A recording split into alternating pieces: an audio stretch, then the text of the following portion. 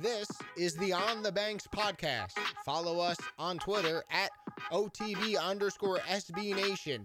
Now, here's your host, Lance Glynn. Hello. I am, of course, your host, Lance Glynn, and this is episode 4 of the On the Banks podcast. Of course, if you don't already, you can follow me on Twitter at Lance_G11, and you can follow On the Banks on Twitter as well at OTB_SB Nation, where you can find out what our next podcasts are going to be about, if we're going to have any guests, and what those guests will be talking about. But for episode 4, we're going to switch it over as July is here.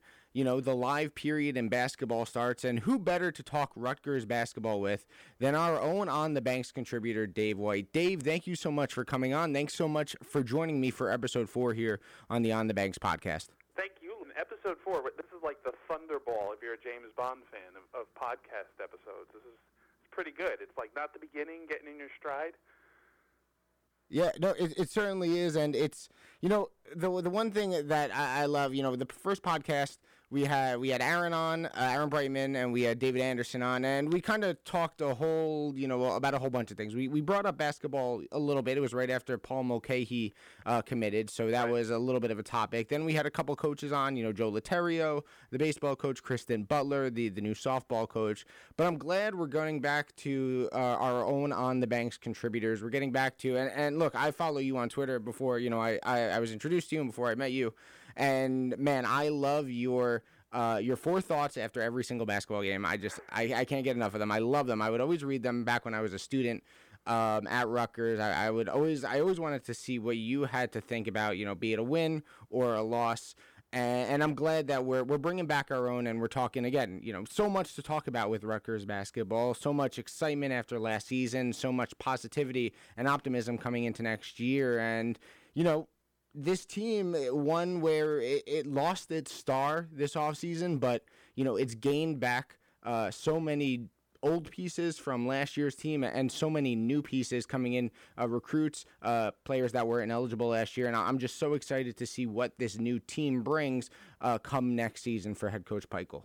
Yeah, I think it's really exciting.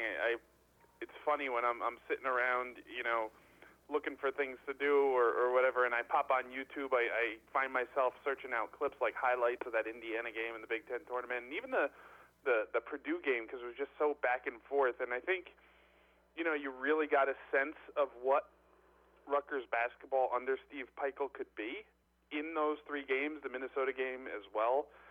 And it's just, you know, yeah, they lost their star and their big power forward, but there's just so much optimism going forward of what could be built here after that. Do you agree? You're 100% right. You know, so much to look forward to this coming season. So many losses. You know, the star of the team, as you mentioned, Corey Sanders, he's gone. The big power forward who you brought up, Deshaun Freeman, he's gone. But I want to start off with the loss of Corey Sanders because, you know, one stat that I brought up constantly, I called the games for WRSU in the Big Ten tournament, and one stat that I brought up constantly as the season wound down and during the Big Ten tournament was the play of Corey Sanders in Rutgers losses and Rutgers wins. And it just showed how much they leaned on him. You know, during the regular season, Rutgers, when they beat Big Ten teams, so their 3 Big Ten wins, he averaged 24 points per game. I believe over 24 points per game. I think it was like 24.1, 24.2.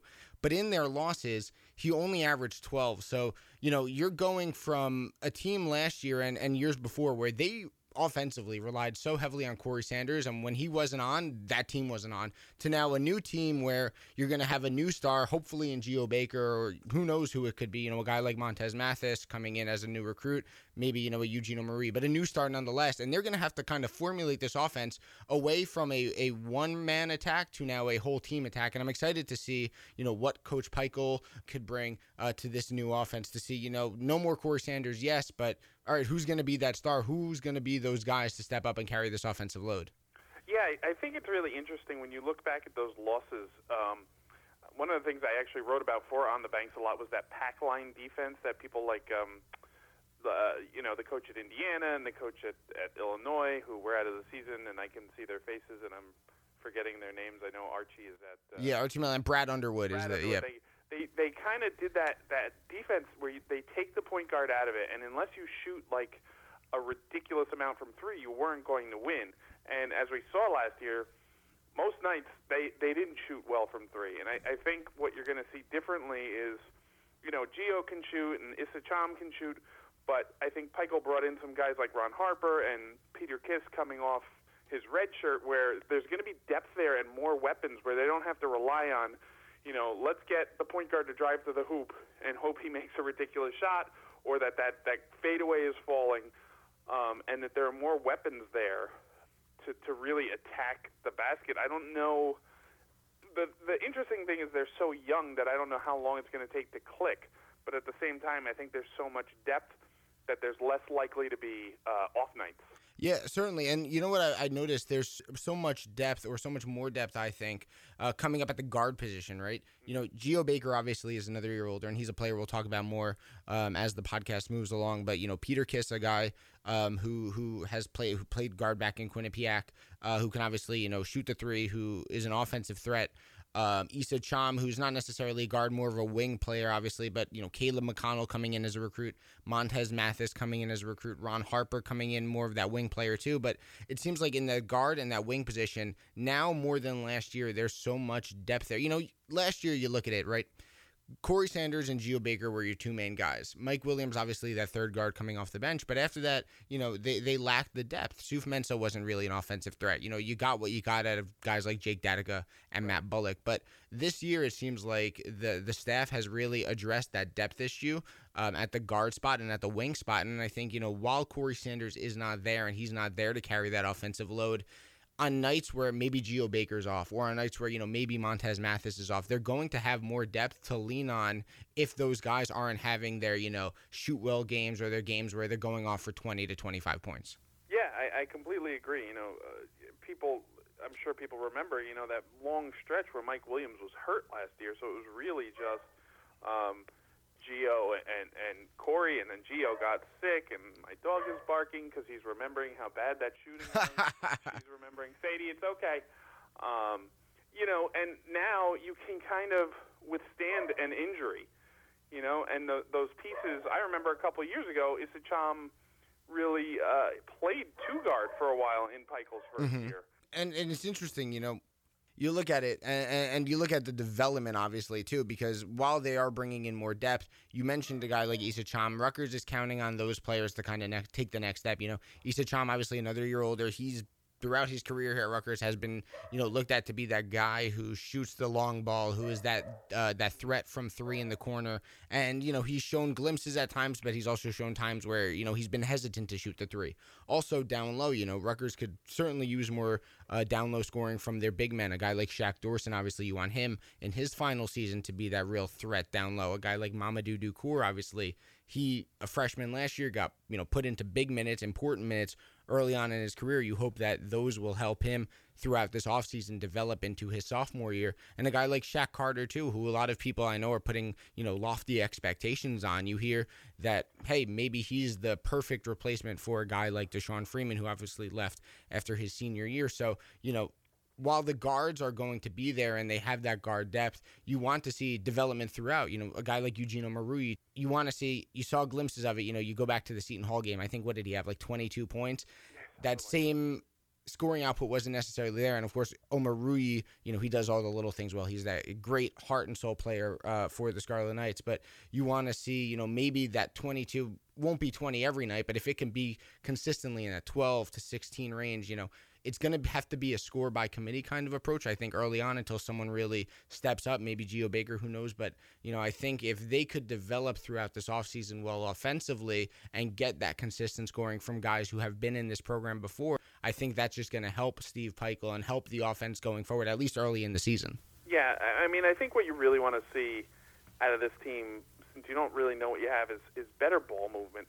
A lot of times last year, and I liked Deshaun a lot, and I think he was important, played really good defense, but a lot of times the ball would kind of disappear in Corey's hands or in Deshaun's hands, and I think that was partially by design because they didn't know what they had otherwise scoring-wise. But if they can get open shots, if Omoruyi started to become really crafty kind of around the basket last year, and if Shaq Carter can rebound and get the putbacks, and if Miles Johnson is actually what Pikiell says he is or has been saying. There's potential. It's a matter of, the schedule's more difficult this year. The Big Ten, the out of conference. I know we'll get to that, but it's going to be there. I think there are going to be some growing pains, but I think this year you're really going to see a team that's better in February than it is in November. Obviously, the names coming back, we know them. Geo Baker, Shaq Dorson, Mamadou Ducour. We've said it all. But obviously, it seems like Rutgers fans are as excited about Rutgers basketball as I've ever seen. And I've only been following Rutgers for so long, my time as a student, a little bit before that. But, there's some real optimism, as I said before. And a lot of that has to do with the recruiting class Pikiell brought in. Ron Harper Jr., Montez Mathis, Caleb McConnell, and Shaq Carter, a four-man recruiting class. The big name, of course, the one who committed to the Scarlet Knights over UConn at the time, Montez Mathis. When you're looking at him and you're looking at potential replacements for Corey Sanders, I think that's the first guy people are going to look at because he was such a heralded recruit, a top 100 recruit. People are going to look at Montez Mathis. There's going to be lofty expectations placed onto him, and it's going to be interesting to see, what he does to start and how Steve Pikiell uses him throughout the season. He showed that he's, not afraid to get freshmen in there early, Geo Baker and Mamadou Ducour. How is he going to use Montez Mathis at the guard spot, and how is he going to, ease him into Big Ten play? Yeah, it is going to be really interesting. I mean, he's coming in kind of as the replacement for Corey Sanders, but it seems like, watching, 4-minute highlight videos on YouTube, that he's a totally different player. He's not that, ball handler, razzmatazz. He seems way more workmanlike, and he can get to the rim, and he can dunk, and he can rebound, and he can shoot it a little bit. But he's 6'4", and I think he has that versatility. But I think if fans are expecting him to come in and kind of light it up to start with, I don't think you can expect that. I think you see a kind of garbage pail kid who's going to find, lunch pail kid, who's just going to find ways to get points. And if he can get 12 to 15 points a night, I mean, that's going to be great, but I don't think it's going to be, flashy. I think it's going to be, a quiet 15. Mm-hmm. He gets 7 from the line, he hits a 3, that's 10, and, that sort of thing each night. I think that's what Pikiell wants. I think he wants these guys that are going to defend and rebound, and then if they can get out and run and dunk, that's great, and if they can, find a way to score in the half court, even better. And so I think Mathis is really interesting that way, because I think when you see somebody who's ranked like he was, you expect this kind of flash, but I don't think he's that kind of player. I think he's like a better version of Mike. I love Mike Williams, but I think he's like a better version, like that kind of lunch pail. I'm going to get the ball, I'm going to get the key rebound and score on an and one under the basket, like a more highly rated version of Mike Williams more than a Corey Sanders type. Most definitely. And I think, Montez Mathis comes into, obviously a much better situation than Corey Sanders came into. Mm-hmm. Corey Sanders, when he came in as a freshman, obviously was just handed the keys to the castle by Eddie Jordan. Right. Here, the ball is yours. Here is your offense. You run it. And there were times where Corey, put on a show.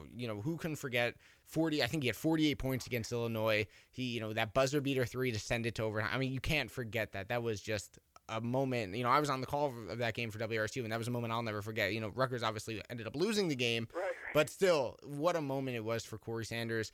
And there were times where he showed, his great potential, but there were also times where he showed, he was not ready and he was being overpowered and he was being outmatched by Big Ten defenses and other Big Ten guards. And obviously, as he progressed and got more mature in his game, that changed, and it showed in the, all culminated in the Big Ten tournament last season. But Montez Mathis comes in, not needing to carry an offense for Rutgers like Corey Sanders did. Obviously, Geo Baker, the guy who is going to be leaned heavily on this season at the guard spot to score, and you have other weapons, as we've mentioned before. But, I bring up Geo Baker because I want to ask you a question. I want to talk about really all 4 of these new recruits at once, and you can really include Peter Kiss and Miles Johnson in it as well, because those are 2 guys who obviously didn't play last year on the team, practiced with them, but didn't play. Geo Baker, an under-recruited guy, someone who, showed so much potential and so many flashes during the regular season. So I wonder, and I'll give you my answer after you give yours. Okay. For you, who's going to be this year's Geo Baker? Who's going to be that new recruit, that incoming player that didn't play last year that's going to, really wow and kind of, who knows, maybe even overachieve to what he was recruited as? If we're including Peter Kiss, I think it's going to be I think Montez Mathis is going to be consistent, but I think a toss-up night in and night out between Ron Harper and Peter Kiss, kind of putting on a show might be what you look for. I mean, Harper is from around near where I live up in North Jersey. Mm-hmm. I've seen him play at Bosco, and he's the kind of kid that apparently in a game against Bergen Catholic this year, he had the flu, and the flu was terrible this year, and he apparently looked at his mother and said, "I'm playing," and then he went and scored like 20 points and kind of carried Bosco on his shoulders. It was the Ron Harper flu game. It was the Ron Harper flu game. Yeah, exactly. And I think that says so much about him as a player, and I think Peter Kiss has a little of that grit too. I think Rutgers is starting to bring in, Pikel's starting to bring in guys, and you saw it with Geo Baker. Guys who don't like to lose, where losing really bothers them. And that's the kind of player that I think Pikel was at UConn, and I think he looks for that kind of grit and chip on the shoulder. And you have to have that when you come to a place like Rutgers. So I think Harper is really going to be the surprise, but I wouldn't put it past Peter Kiss to be like, a starter. Yeah, and you brought up a good point there about Pikel bringing in people who just don't like to lose, and it brings up to saying you want players in here who hate to lose more than they love to win. Right. And I think you hit the nail right on the head. I think Pikel was that type of player at UConn, and helped start up UConn's program to the dominance that they had under Jim Calhoun, and I think he's bringing in the same type of player as you said. And for me, I'm looking at it, who's going to be that guy to make the biggest impact, right? Like Geo Baker did last year. And while not a guard, I'm going to go with Shaq Carter. Now, I always said, while you love Deshaun Freeman and everything he did, I always said those 2 inches, if he was just 6'9" or 6'10", man, this guy would be a first-team All-Big Ten player. But because he lacked those couple of inches that Shaq Carter has, I think Shaq Carter, and obviously time will tell, but I think Shaq Carter could be that one guy who makes an impact right away down low and is one of the best, if not the best, scoring big for the Scarlet Knights this season. I think he just has that much talent, and I think you looked at it back then. I remember the recruiting class was Ron Harper, Montez Mathis, and Mac McClung, and Mac McClung ends up decommitting, and I Mac McClung, you wish him the best of luck at Georgetown. Had highlight reel dunks online, but I always said I thought getting Shaq Carter was a lot more important than getting Mac McClung, because they needed a big to replace Deshaun Freeman a lot more than they needed another guard.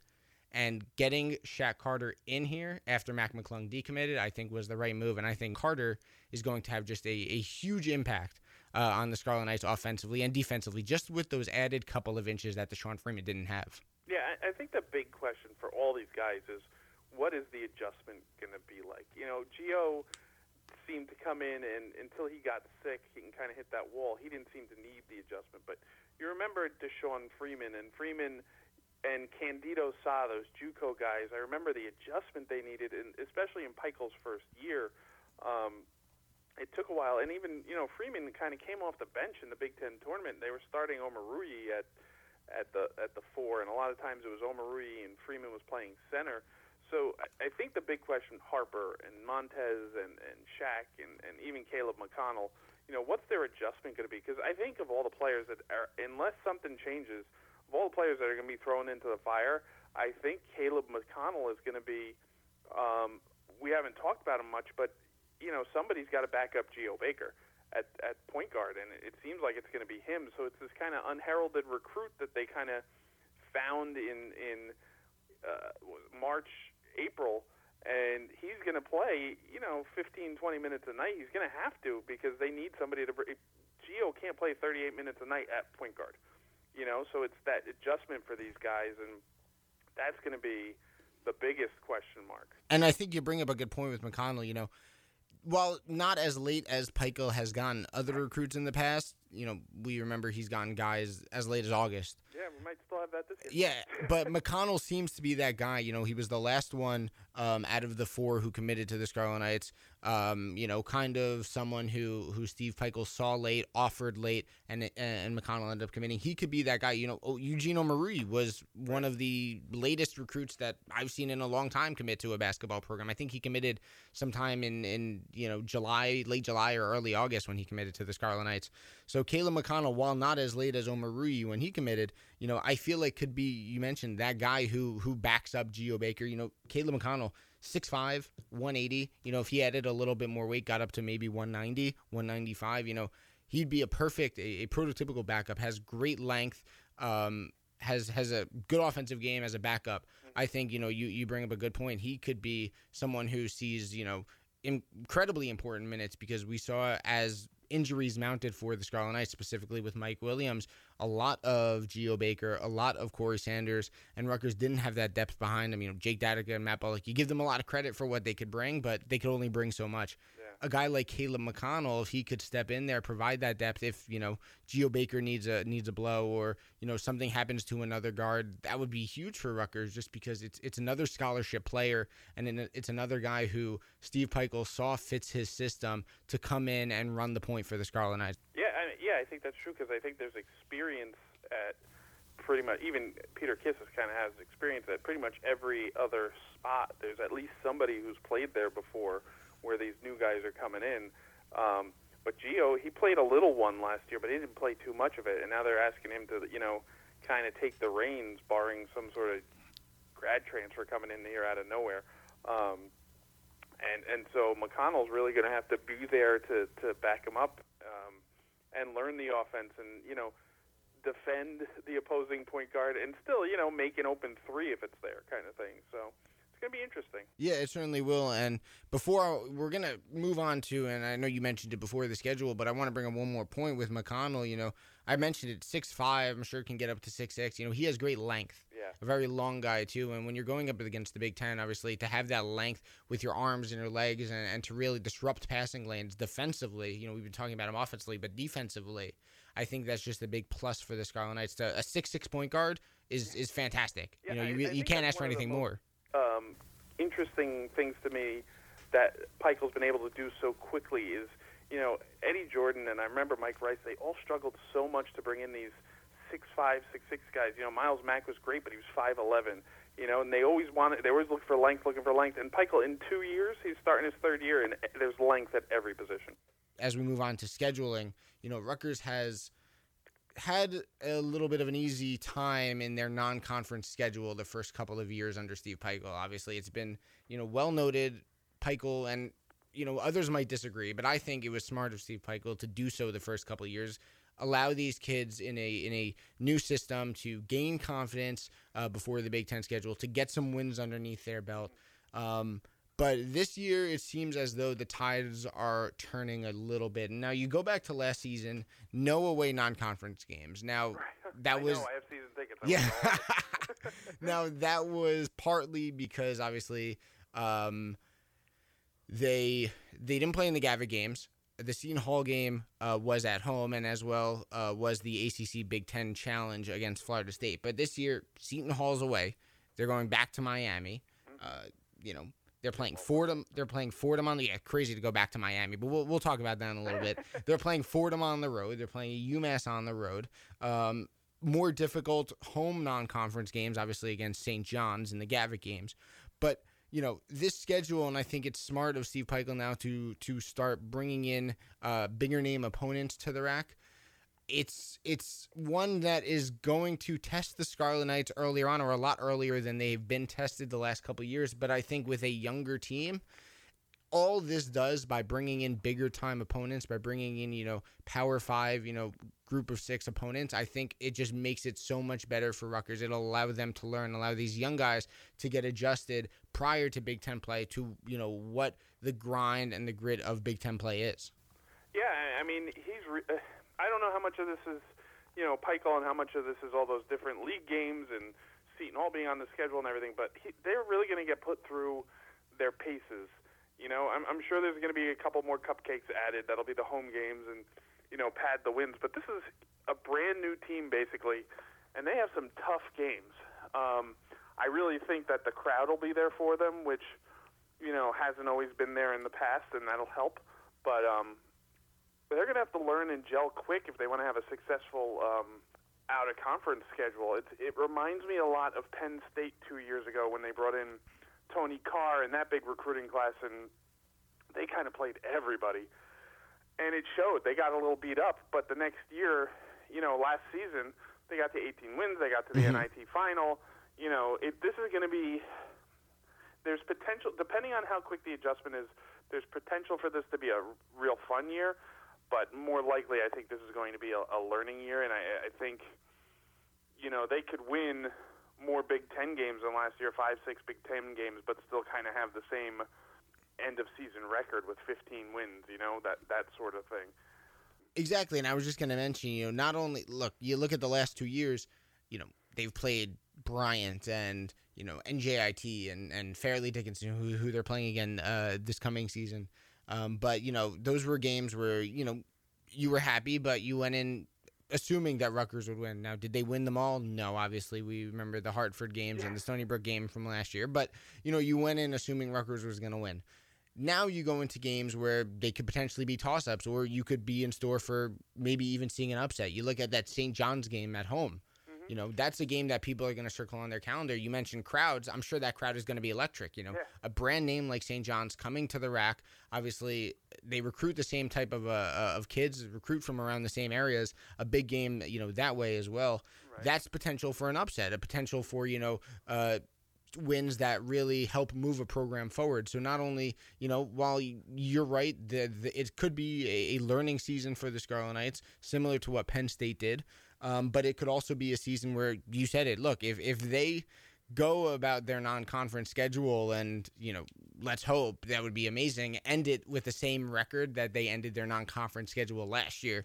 I mean, you can't ask for anything more. That means they upset St. John's or they upset Miami or beat Seton Hall again. You really couldn't ask for anything more. So while, the schedule will be harder, it's just a bigger opportunity for this new team and this younger team to pull off some upsets and really, shock the nation and shock the Big Ten, and to further prove that Rutgers basketball is on the come up and Rutgers basketball could be a real force going forward. And, look, there are going to be cupcakes. I was reading an article by Jerry Carino, and he mentioned some of them.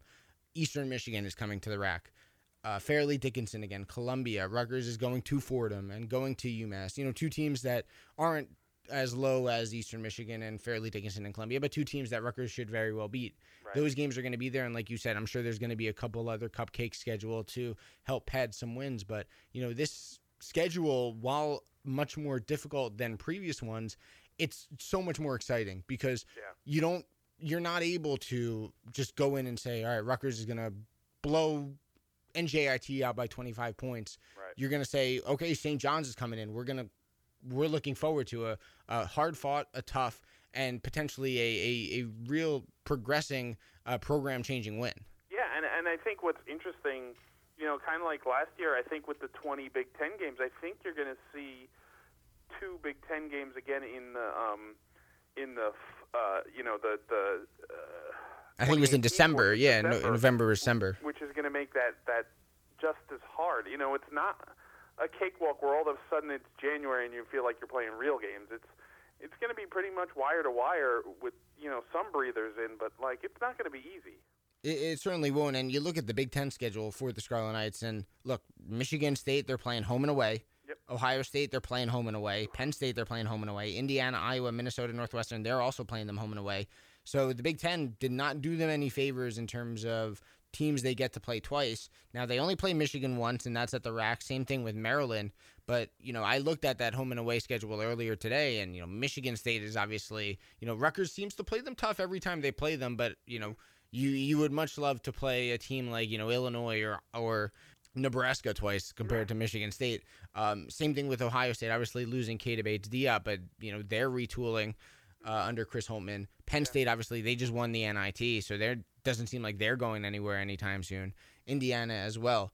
So, the Big Ten didn't do them any favors, but, hopefully this non-conference schedule, because it's more difficult, it'll prepare the Scarlet Knights. Like you said, so often the last couple seasons, cupcake games in November and December, and then, finally it's January. Finally, we're playing, meaningful basketball games in the Big Ten. No, they're going to be playing meaningful basketball games early on, and hopefully that better prepares them for the gauntlet of a Big Ten schedule. It seems like they have on a year in and year out basis. Yeah, I mean, I think my next line will make Rutgers Athletics really happy, but I mean, this is a year, if you want to see good games, to get your tickets.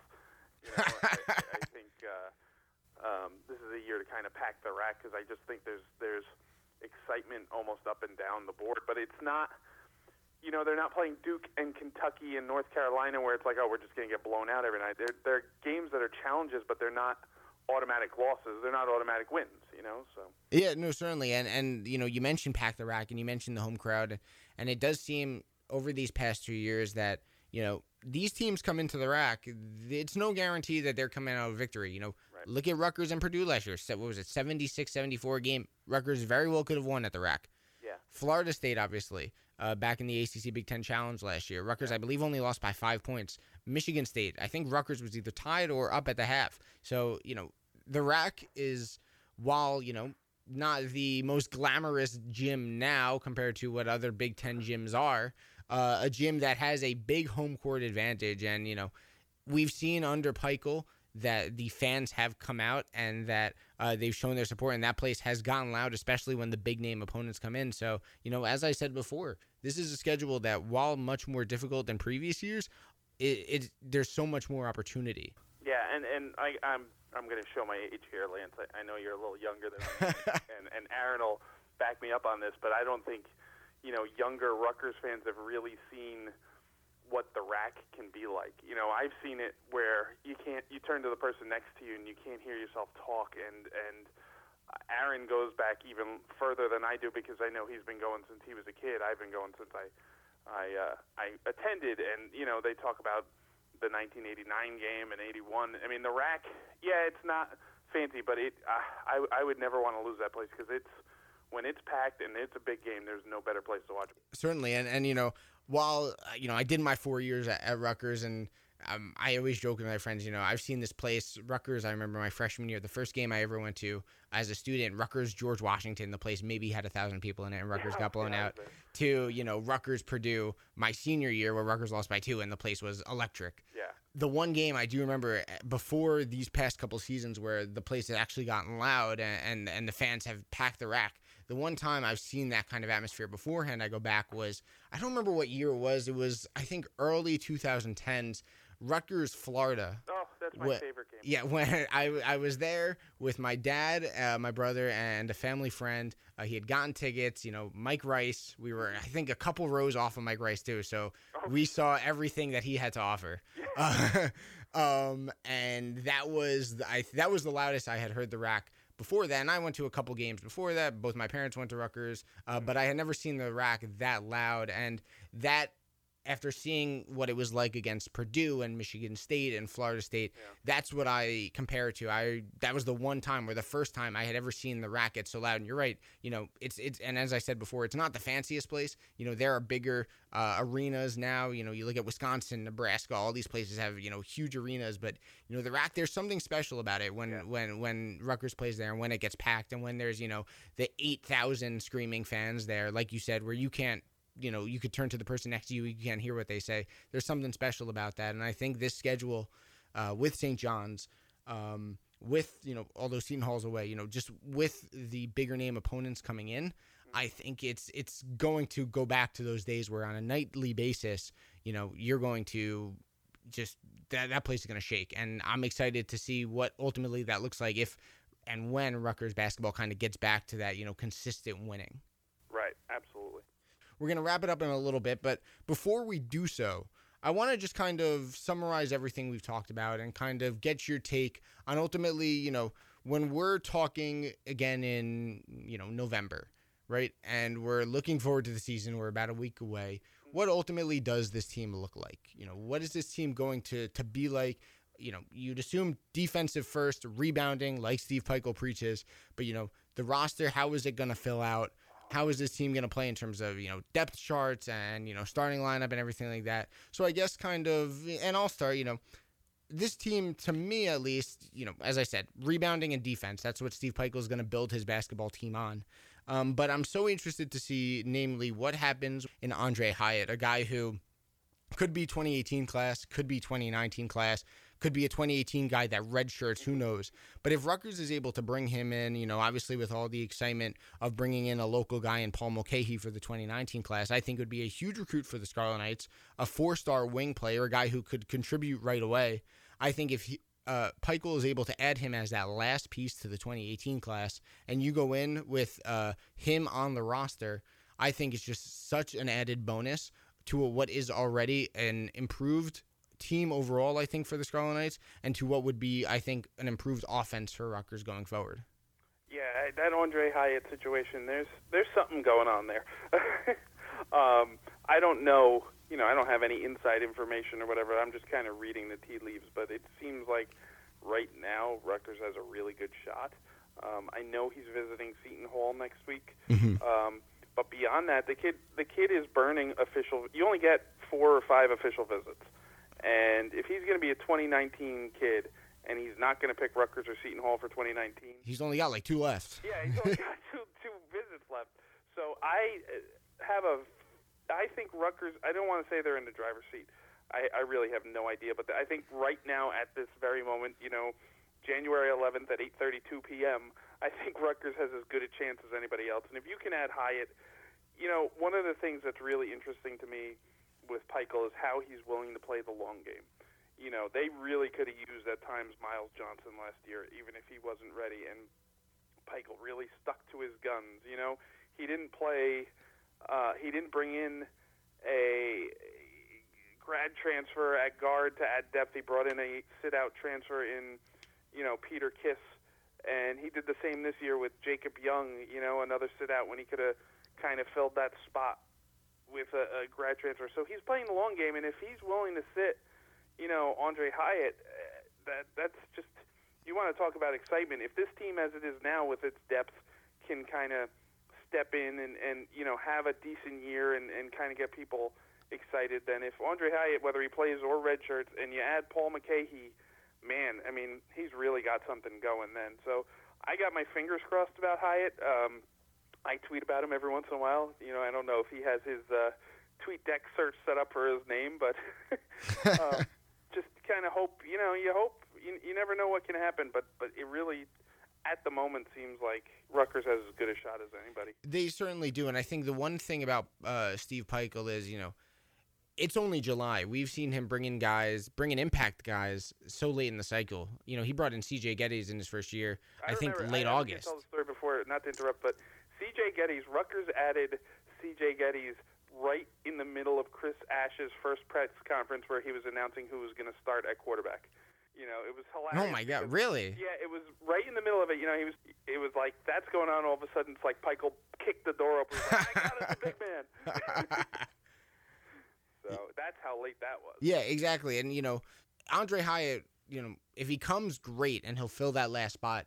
If he doesn't, Steve Pikiell, one thing he's been great at is he has backup plans. Yeah. You look at even a couple of months ago, you thought the point guard they were going after was Ty Strickland. He ended up committing to Wisconsin, and then boom, Pikiell has a backup plan right there. Caleb McConnell's in a couple of weeks later. Yep. So Steve Pikiell always seems to have backup plans. So whether or not Andre Hyatt comes, if he doesn't, you could rightly assume that Steve Pikiell a couple of weeks later, or maybe even late August, is going to have a grad transfer in, or another recruit in, or someone to fill that spot. Because one thing he does so well is he takes advantage of everything around him. And he's got 11 scholarship players right now. Obviously, Jacob Young has to sit out.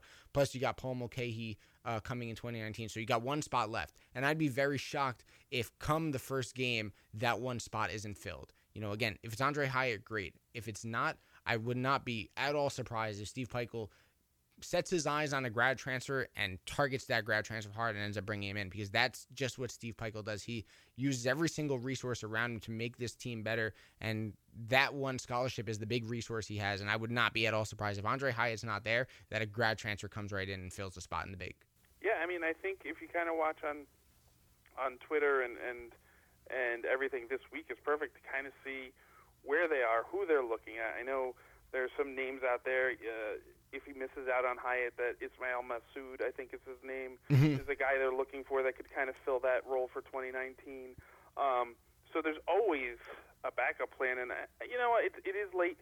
I don't know. He could roll that scholarship over for all I know. But he definitely, they have several targets in mind, but I think Hyatt is number one.